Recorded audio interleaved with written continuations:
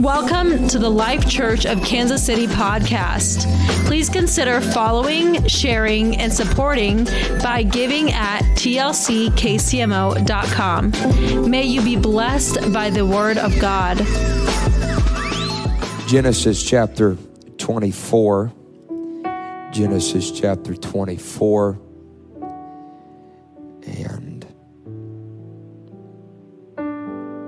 verse number 13 is where we'll start reading.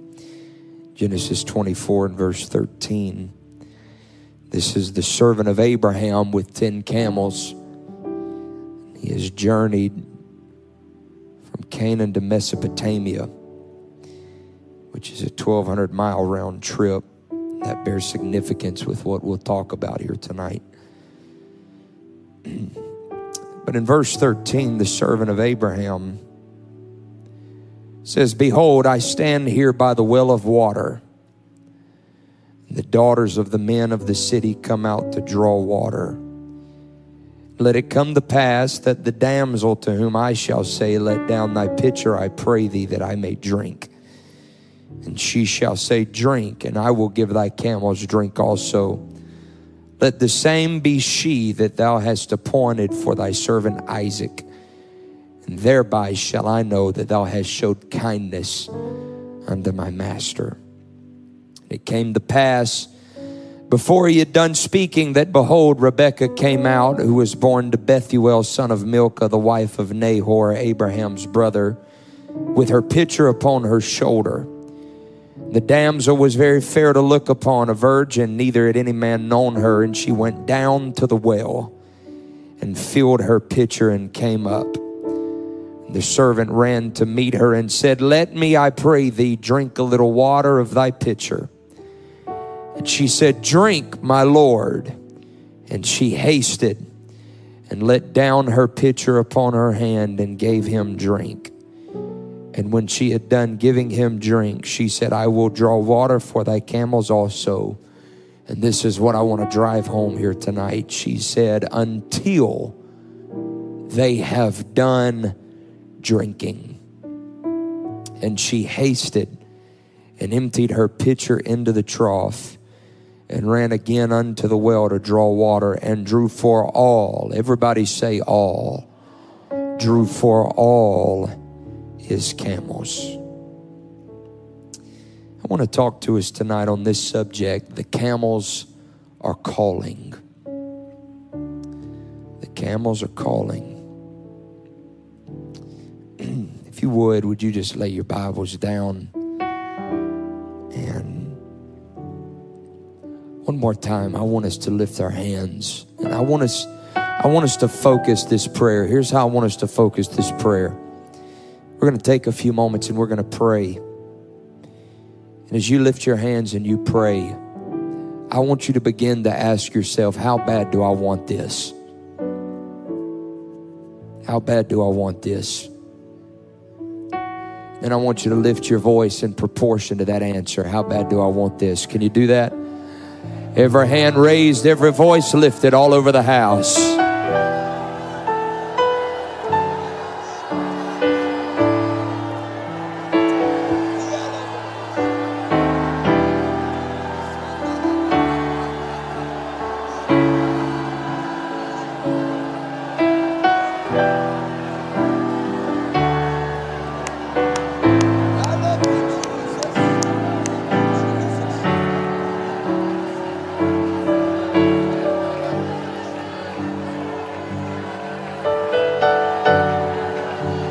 Come on, why don't somebody go ahead and make a statement to the Holy Ghost here tonight that I'm not leaving without a gifting in my life. Come on, lift your voice and let God know I'm hungry for this. I'm desperate for this.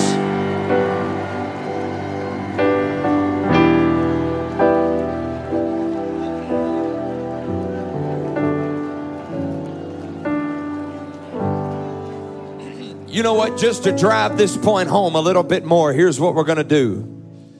Before I have you be seated, here's what we're going to do. If God manifest in the flesh walked into this room and said, I'm only giving one person the ministry that they're hungry for. And it all depends on who gets his attention. How would you respond right now?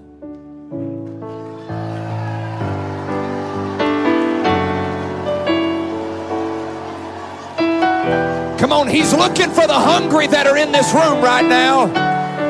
He's looking for the ones that'll pay the price.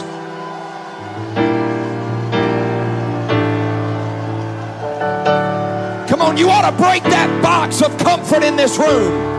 There ought to be a young man or a young woman that shakes themselves and said, whatever you're doing in this hour, don't do it without me.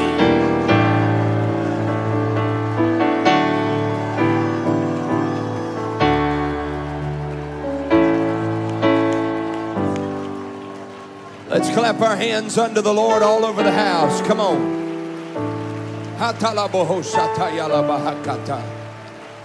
Come on, let's clap them with expectancy. If you believe tonight is your night.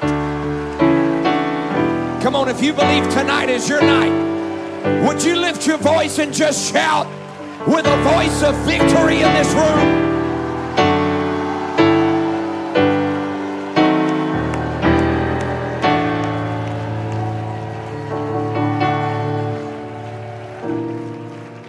Amen. God bless you. You can be seated here tonight.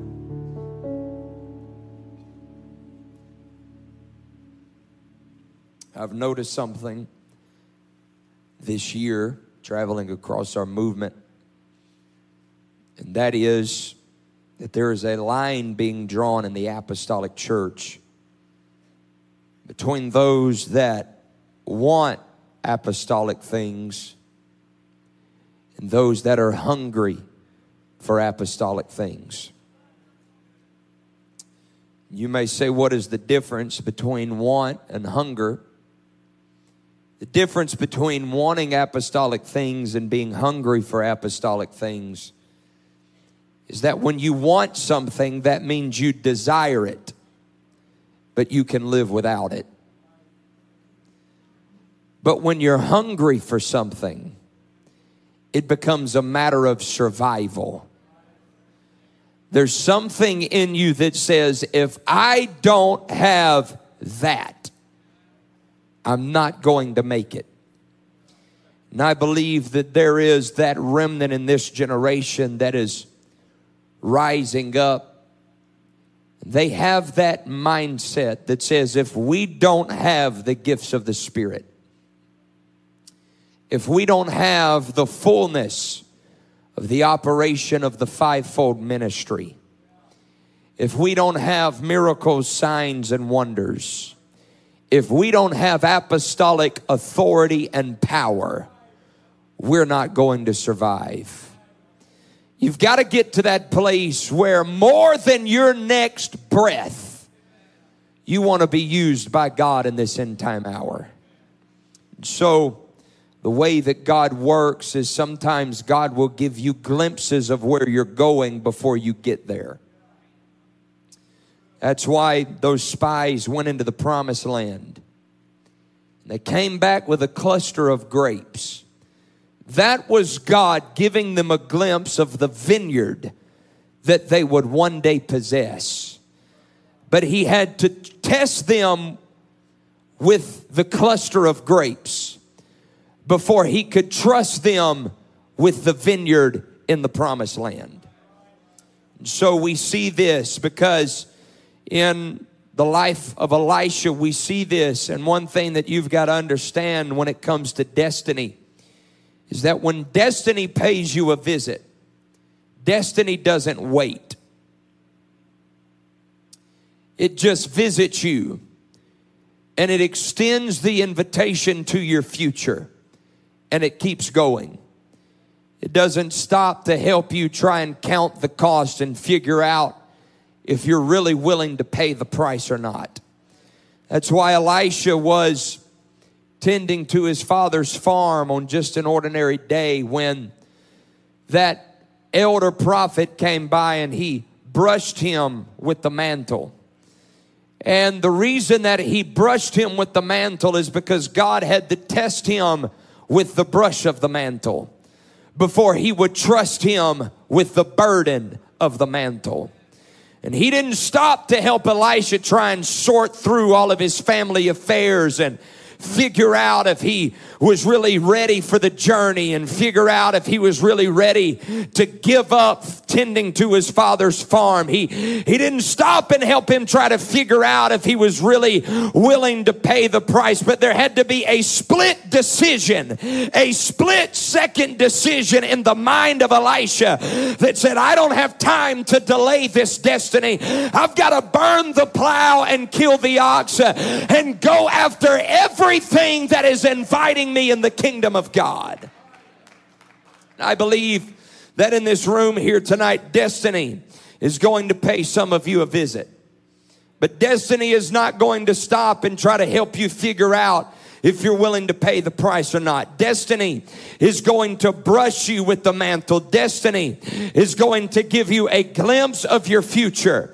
And it's going to keep on going, and you've got to decide, am I going to stay here or am I going to leave what is familiar and pursue everything that God has for me in the kingdom of God?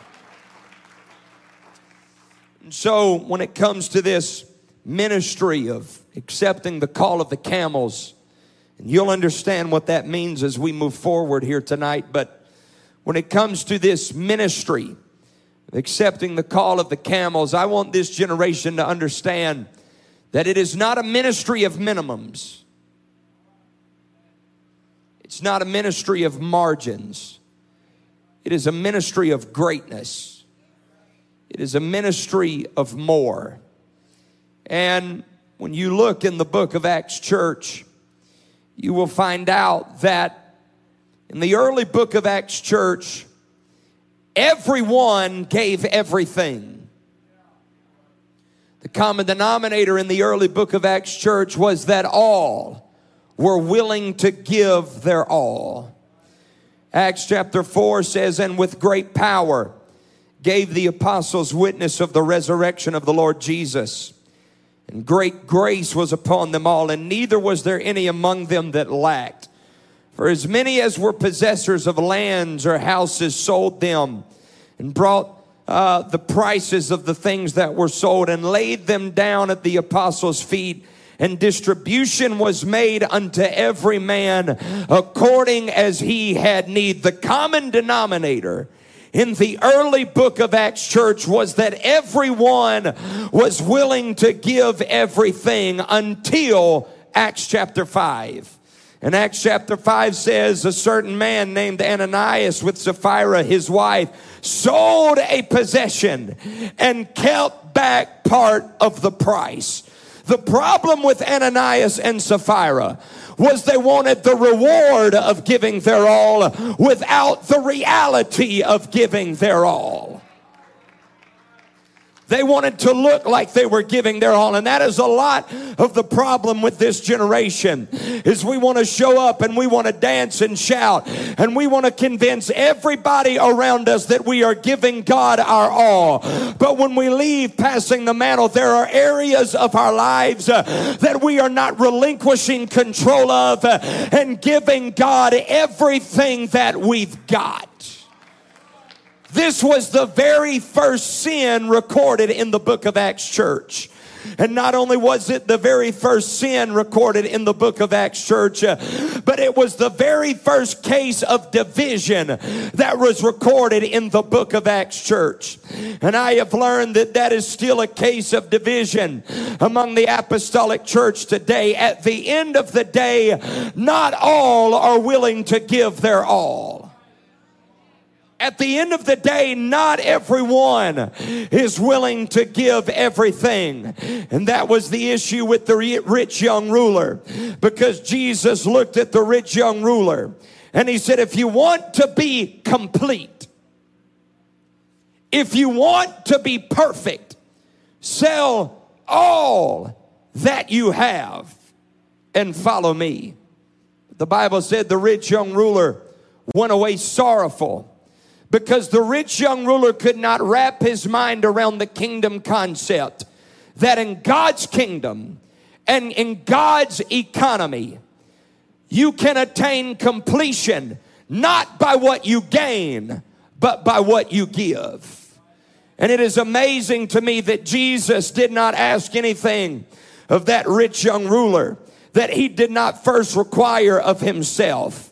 As a matter of fact, the integrity of God was based upon the fact that God gave all of himself to the world. The integrity of God was dependent upon the fact that when God manifests himself in the flesh, he did not give a portion of himself to the world, but he gave all of himself to the world. It is about God's integrity to give his all to humanity. And that is interesting to me because Webster's dictionary defines the word integrity as the state or quality of being complete. And it uses wholeness as a synonym. And when you look in your Bible, you will find out that the word integrity in the Hebrew literally means to be whole or complete. And the English word for integrity, you've got to understand here tonight, it derives from the Latin word integer, which is a mathematical term. And in mathematics, the word integer, it cannot be a fraction and it cannot be a decimal. But an integer is a whole number. You cannot divide an integer. You cannot make an integer partial. You cannot make it fragmented. You cannot make it a decimal. In other words, integrity is all or nothing. Integrity is everything, or integrity is no thing. That's why he was not 1/3 God manifest in the flesh, but in him dwelleth all the fullness of the Godhead bodily. The Father did not become a fraction. Deity did not become a decimal, but he was fully God and he was fully man. That's why it was not blasphemous for Jesus to say, all power is given unto me in heaven and in earth. And can I tell you that if God has got all power, your sickness has got no power. Your devil has got no power. Your suicidal thought, it's got no power. Your depression, your anxiety, your shame, your insecurity, your fears, it's got no power because your God has got all integrity. You ought to shout if you're thankful that that's the God that you serve in this house right now.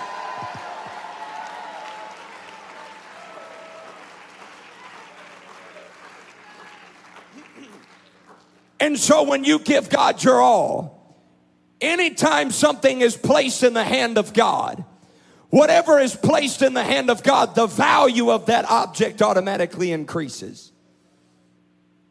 Whenever you take something and you place it in the hand of God, the value of whatever you just put in God's hand was then increased by virtue of God taking ownership and possession of that area of your life. That's why he was willing to leave the safety of the 99 to go and find the one, because the integrity of the flock was incomplete as long as there was one sheep that was missing. But when he recovered that one sheep, it was not just 99 as an imperfect flock, but the integrity of that flock was then made whole because that one sheep was placed back in the hand of God.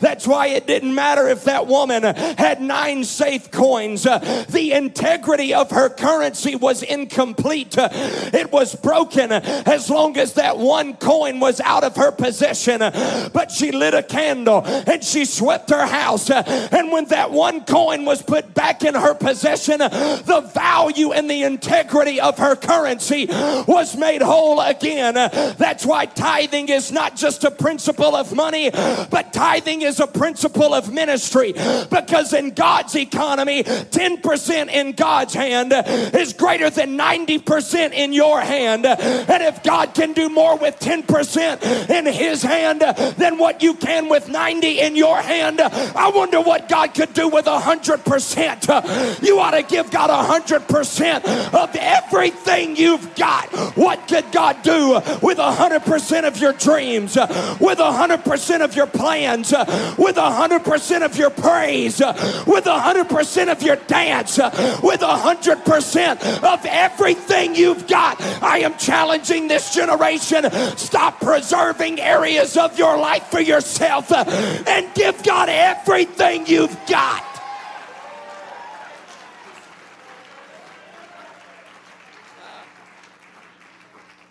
Because God has great issue when we don't give him everything we've got. Because whenever we don't give him everything we've got, that means that there are areas of our life that we are giving our best to. God does not want this generation's second best. God wants this generation's very best. As a matter of fact, he took such great issue with it that he began to rebuke the priests of Malachi's day. The problem with the priests of Malachi's day is they were entitled because of their pedigree. They were entitled because they were raised around the priesthood, and they thought that they could offer God blind and lame sacrifices. But God said, if you want to give me blind and lame sacrifices, I've got an answer to that. I'll bypass the pedigree and I'll reach out into the world, and from the rising of the sun unto the going down of the same, my name shall be great among the Gentiles. Let me preach to somebody in this house. It doesn't matter how long you've been living for God. It doesn't matter what your last name is. It doesn't matter how long or how many generations your family has been a part of Pentecost. God does not owe you anything. And if you want to live with a spirit and a mindset of entitlement that says God owes me something, he will step over you and go find a drug addict out in the street and raise them up and make them the world's greatest prophet. But there ought to be somebody in this house that says the devil is a liar. I'm not going to be replaced. God, don't take away my job. I'm going to do everything that you've called me to do in the kingdom of God. But I'll go a step further. There may be somebody in this house.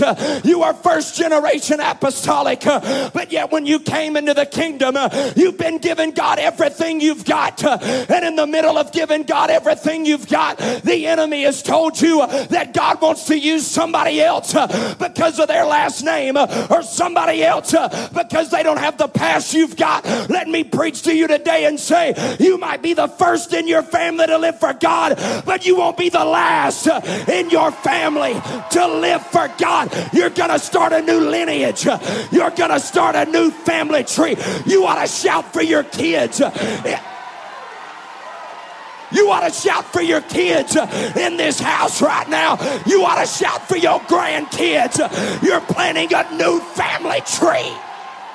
But you've got to give it everything you've got. Come on, give God your best praise in this house. Don't withhold it. Give it everything you've got.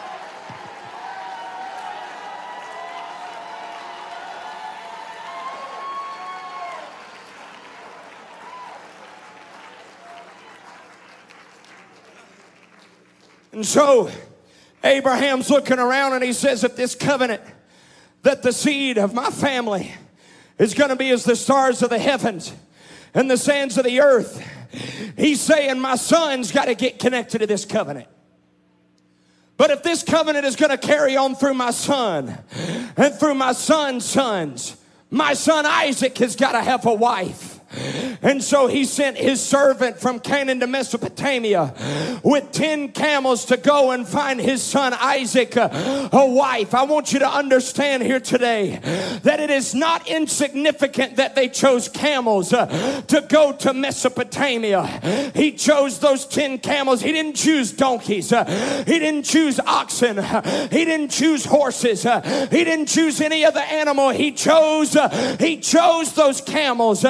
It is because in the Bible, those animals are known as the beast of burden. They are known for carrying heavy loads long distances. They are known in the Middle East as the ship of the desert.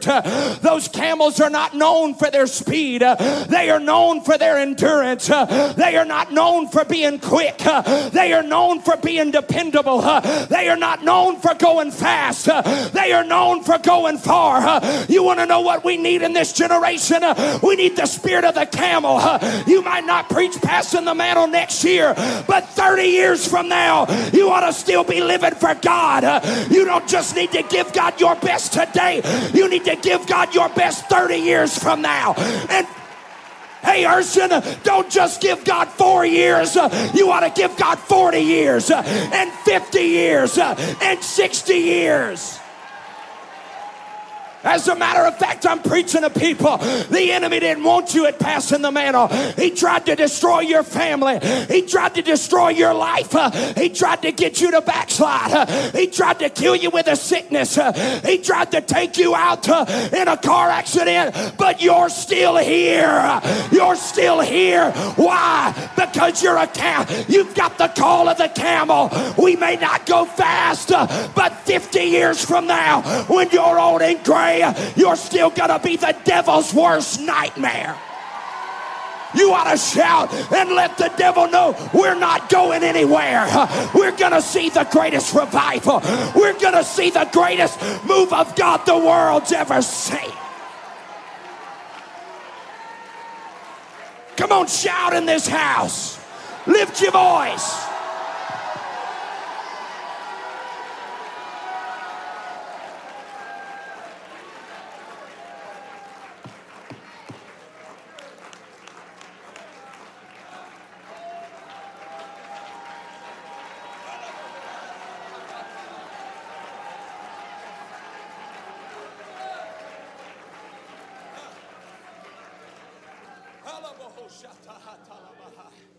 And so the camels are calling. And this is what the call of the camel sounds like whenever it comes calling in your life. That servant showed up and he prayed a prayer. And he said, whatever damsel comes to this well, when I ask her to give me to drink and she lets down her pitcher, when she gives me to drink and the camels to drink, then I will know that you have shown kindness to my master. And this is the wife that you have appointed for his son Isaac. But Rebekah comes and she does not stop at what was expected of her. She goes above and beyond what was expected of her. Because whenever the servant asked her to drink, she said, I will not just give you and your camels to drink, but watch this. She said, I will give your camels to drink until they have done drinking. You've got to understand that one camel that's gone days without water, it can consume up to 25 gallons alone. She did not know how far those camels had traveled. She didn't know how much water they were going to need. And there was not one camel, there were 10 camels. And that pitcher on her shoulder, historians say it could only hold about 3 gallons. So here it is. If she gave those camels the bare minimum, she would have only gone to that well 8 times. But if she gave them the maximum, she would have had to go to that well 250 times. She didn't know how many times she'd have to go to that well. She said, I'll give those camels to drink until they're done drinking. So here it is, the call of the camels. Are you ready? She did not count the cost before she made the commitment. She said, I don't care how much it takes. I don't care if I gotta go to that well 8 times or 80 times. I'm gonna give those camels all the water that they need. You know what you got to stop doing? You got to stop saying, I feel the call of God, but it's going to cost me a friend. It's going to cost me family. It's going to cost me a dream. It's going to cost me money. It's going to cost me a relationship. No, you just got to say, yes, God, whatever you want me to do. You ought to grab your pitcher, march to that well, get that water, and give the...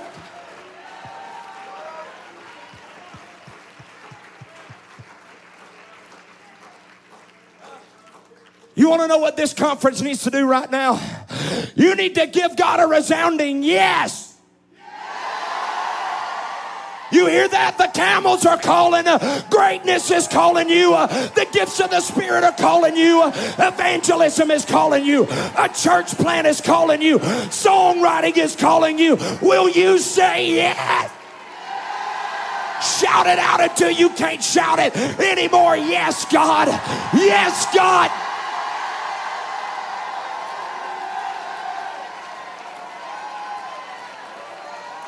Come on, lift your voice and let it out. Lift your voice and let it out. It doesn't matter what it costs you. You got to be willing to pay the price, no matter how expensive it is.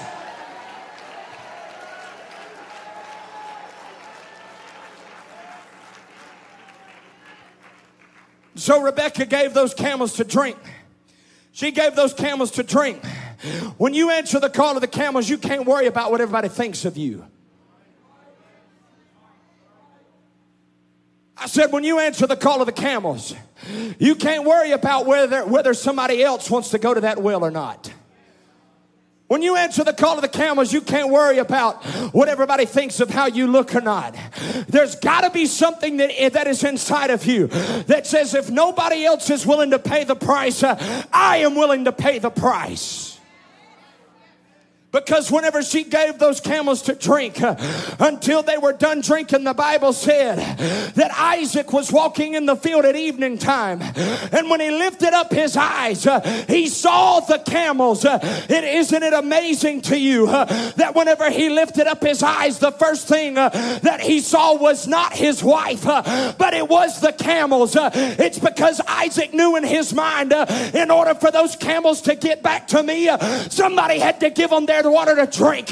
Somebody had to give them the strength they needed to make it back to me. Can I preach to you and say, when the camels come calling, you can't worry about how you look. He didn't notice her wardrobe.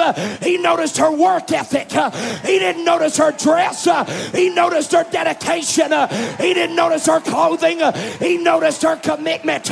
You need to quit worrying about looking cute at passing the mantle and say, if nobody else is going to dance, I'm gonna dance. If nobody else is gonna shout, I'm gonna shout. The camels are calling. Why don't you get God's attention like your ministry depends on it?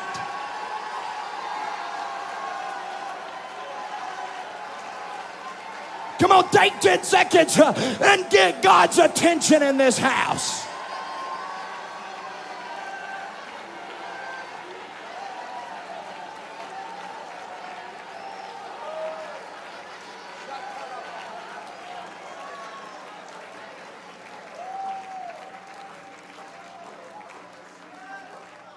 And a lot of the reason people don't accept the call of the camels is because when they try to count the cost, all they can focus on is the ripple effect.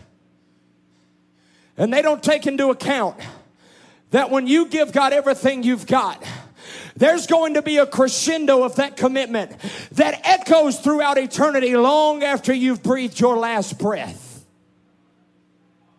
I am thankful today that Rebecca answered the call of the camels, and she went above and beyond what was expected of her. Because if Rebecca would not have answered the call of the camels, she would have never met Isaac. If she never met Isaac, she would have never had Jacob.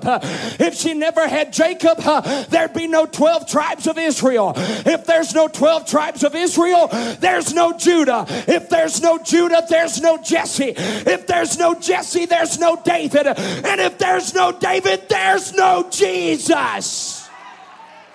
You don't know what ripple effect you're going to have whenever you finally sell out and give God everything you've got. There might be a nation connected to that ministry. Come on, I need somebody to link up with me right now. You don't know the ripple effect of the ministry God has for you. You got to stop counting the cost and say, God, whatever it takes. Let's lift our hands and let's pray all over this house.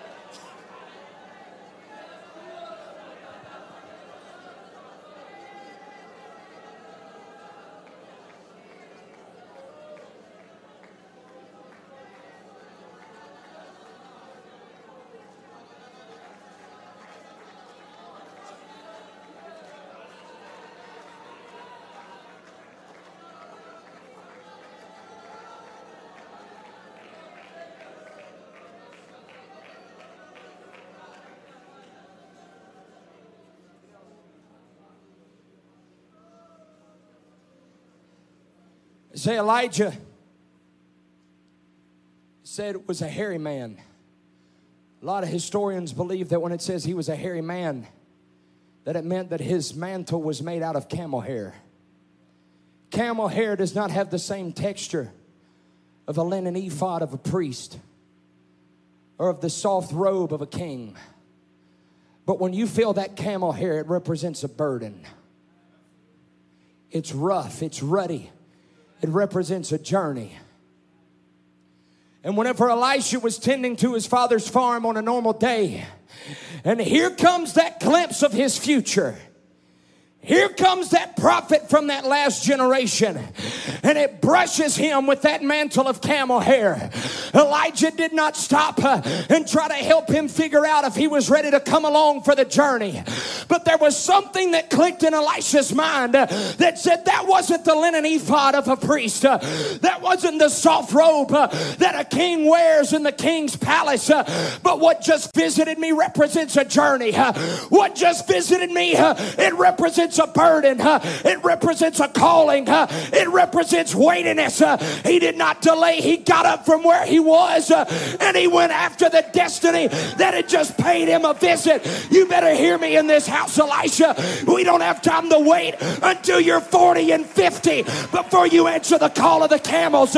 We need 12-year-olds. I said we need 12-year-olds. We need 18-year-olds and 20-year-olds and Bible college students that'll say, I will not settle for mediocrity. I will follow that destiny that is visiting me in this house tonight.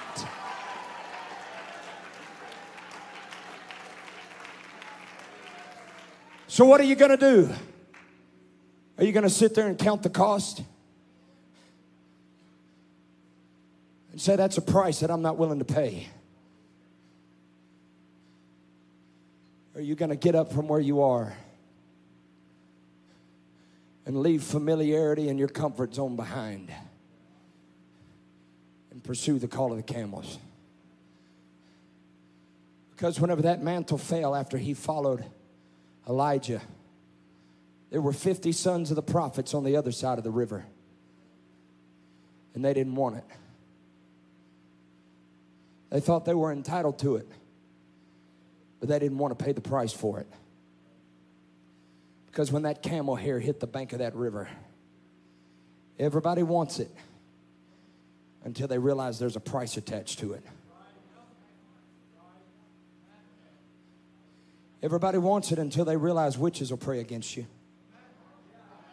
Everybody wants it until they realize, everybody thinks that what we do is glamorous until they realize you hadn't slept in your own bed in over 200 nights this year and you live out of a suitcase. Everybody wants this until you deal with witchcraft so much you can hardly get out of bed. Everybody wants it until they realize that people will pray against you and people will lie on you and they'll gossip about you and they'll accuse you. You better hear me in this house. The call of the camels, it's not glamorous, but it is glorious because the glory is heavy. The glory is weighty. The glory has got a price.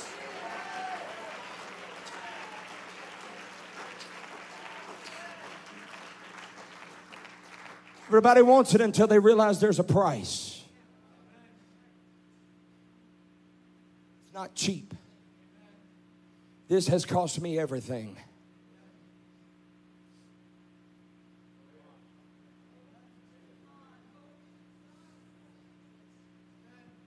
Cost me everything. Everything. The Bible said that John, he heard those camels calling. He heard those camels calling. He heard more than what was expected of him calling. The Bible said that he wore camel hair. And men from Jerusalem and Judea went out to the wilderness to see him. And he was preaching about the greatest revival that the world would ever see. But there comes a day when John is put in prison. And doubt sets in. And he starts questioning, was the call of the camels really worth it? Was doing more than what was expected of me really worth what I am dealing with now? And he sends word by two of his disciples and he says, go ask Jesus, are you he that should come or should we look for another? He was feeling all of this doubt, wondering, was I really called of God? Did God really tell me to do everything that I did on this earth? Will there ever be any fruit of my ministry, or was it all in vain and was it all a waste? And Jesus says, you go tell John that the blind see, that the deaf hear, that the lame walk, that the dumb talk, that the dead are raised and the lepers are cleansed. But then Jesus spins around to everybody that's listening to him. And he says, what did you come to see? Did you come to see a reed shaking in the wind? What Jesus was saying was, his culture did not make John bend, but John made the culture bend. Whenever you answer the call of the camels, we are not like the culture, but we rise up in the culture. And God elevates you with such an anointing.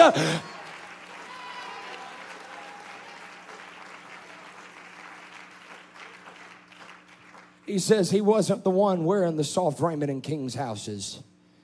It was the hair of the camels. And it was rough.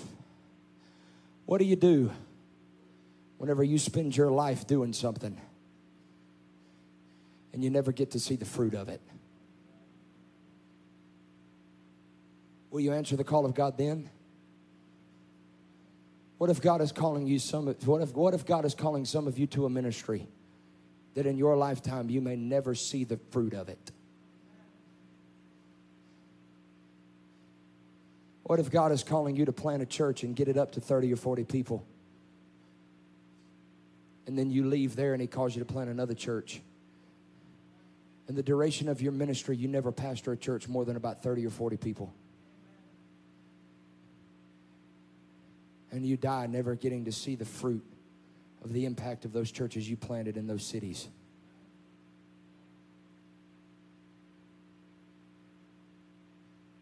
What if God's calling you to travel and preach and you don't have the ministry of numbers, but God sends you in for weeks at a time in churches to dig up stuff and get sin out of the way? And then you leave there wondering, did I do any good? And you never get to see the fruit of it. The Bible said that she went down to that well. That implies that there were steps going down to that well. Whenever you make a commitment without counting the cost, and that pitcher is empty, and you're going down those steps, it's easy. Whenever you show up to passing the mantle and you feel the anointing of the Holy Ghost, and tears are streaming down your face, and there's a man of God laying his hand on your head, and you've got that mantle and you're pulling it close to your chest. You're convinced in that moment that you're anointed and that God is calling you to plant a church, and that God is calling you to a foreign field, and that God is calling you to write music, and God is calling you to start a campus ministry. But what about when you dip that pitcher in water? And now you've got 3 gallons to throw on your shoulder. And you've got to walk up those steps. And your knees are buckling because this isn't the 8th time. This is the 80th time that you've had to go and you've had to put that well. You've had to put that pitcher in that well. It's not always easy. There's days that you wake up and you question, am I really anointed? Did God really call me? You better hear me in this generation. The call of the camels, it's not cute, it's not glamorous. We have glamorized ministry. We have made celebrities out of preachers and out of singers and musicians. But you don't know the price behind closed doors. Can't tell you how many times, Brother Santamiri, I can't tell you how many times I fought absolute hell. And I'd wake up in a hotel room across the country, and it was all I could do to pull myself out of bed and grab my Bible and walk to a pulpit and preach, wondering, am I doing any good? Am I making any impact? But whenever God called me to preach, I didn't consider all of that. All I heard was the camels calling. You want to know what the call of the camel sounds like? It sounds like tears. Now, do you want to preach? It sounds like lies.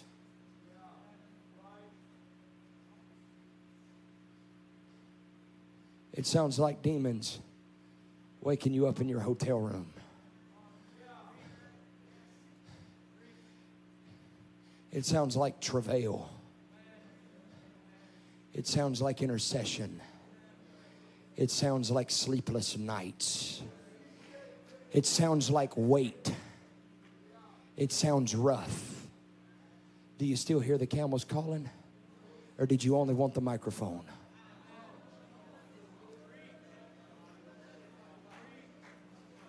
Do you still hear the camels calling? Or did you just want everybody to like you and pat you on the back?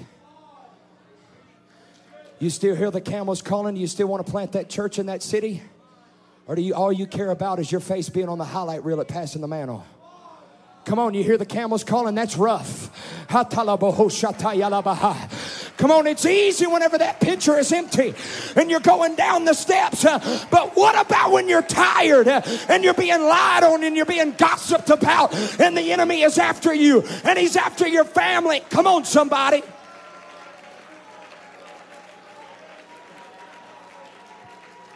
I wish there to be somebody answer the call of the camels right now.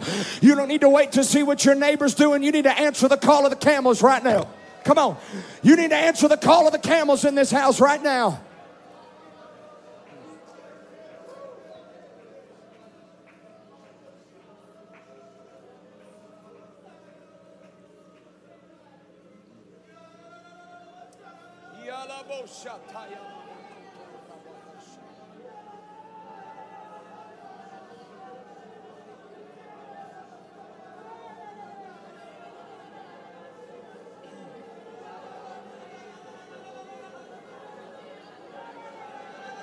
Come on, you might have to go to that well 8 times, or you might have to go to that well 80 times.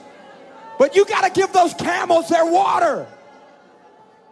That extra commitment is what will connect you. Thank you for listening to this message. For more content, follow us on Facebook, Instagram, and YouTube at The Life Church KC. Reference the episode notes for more details.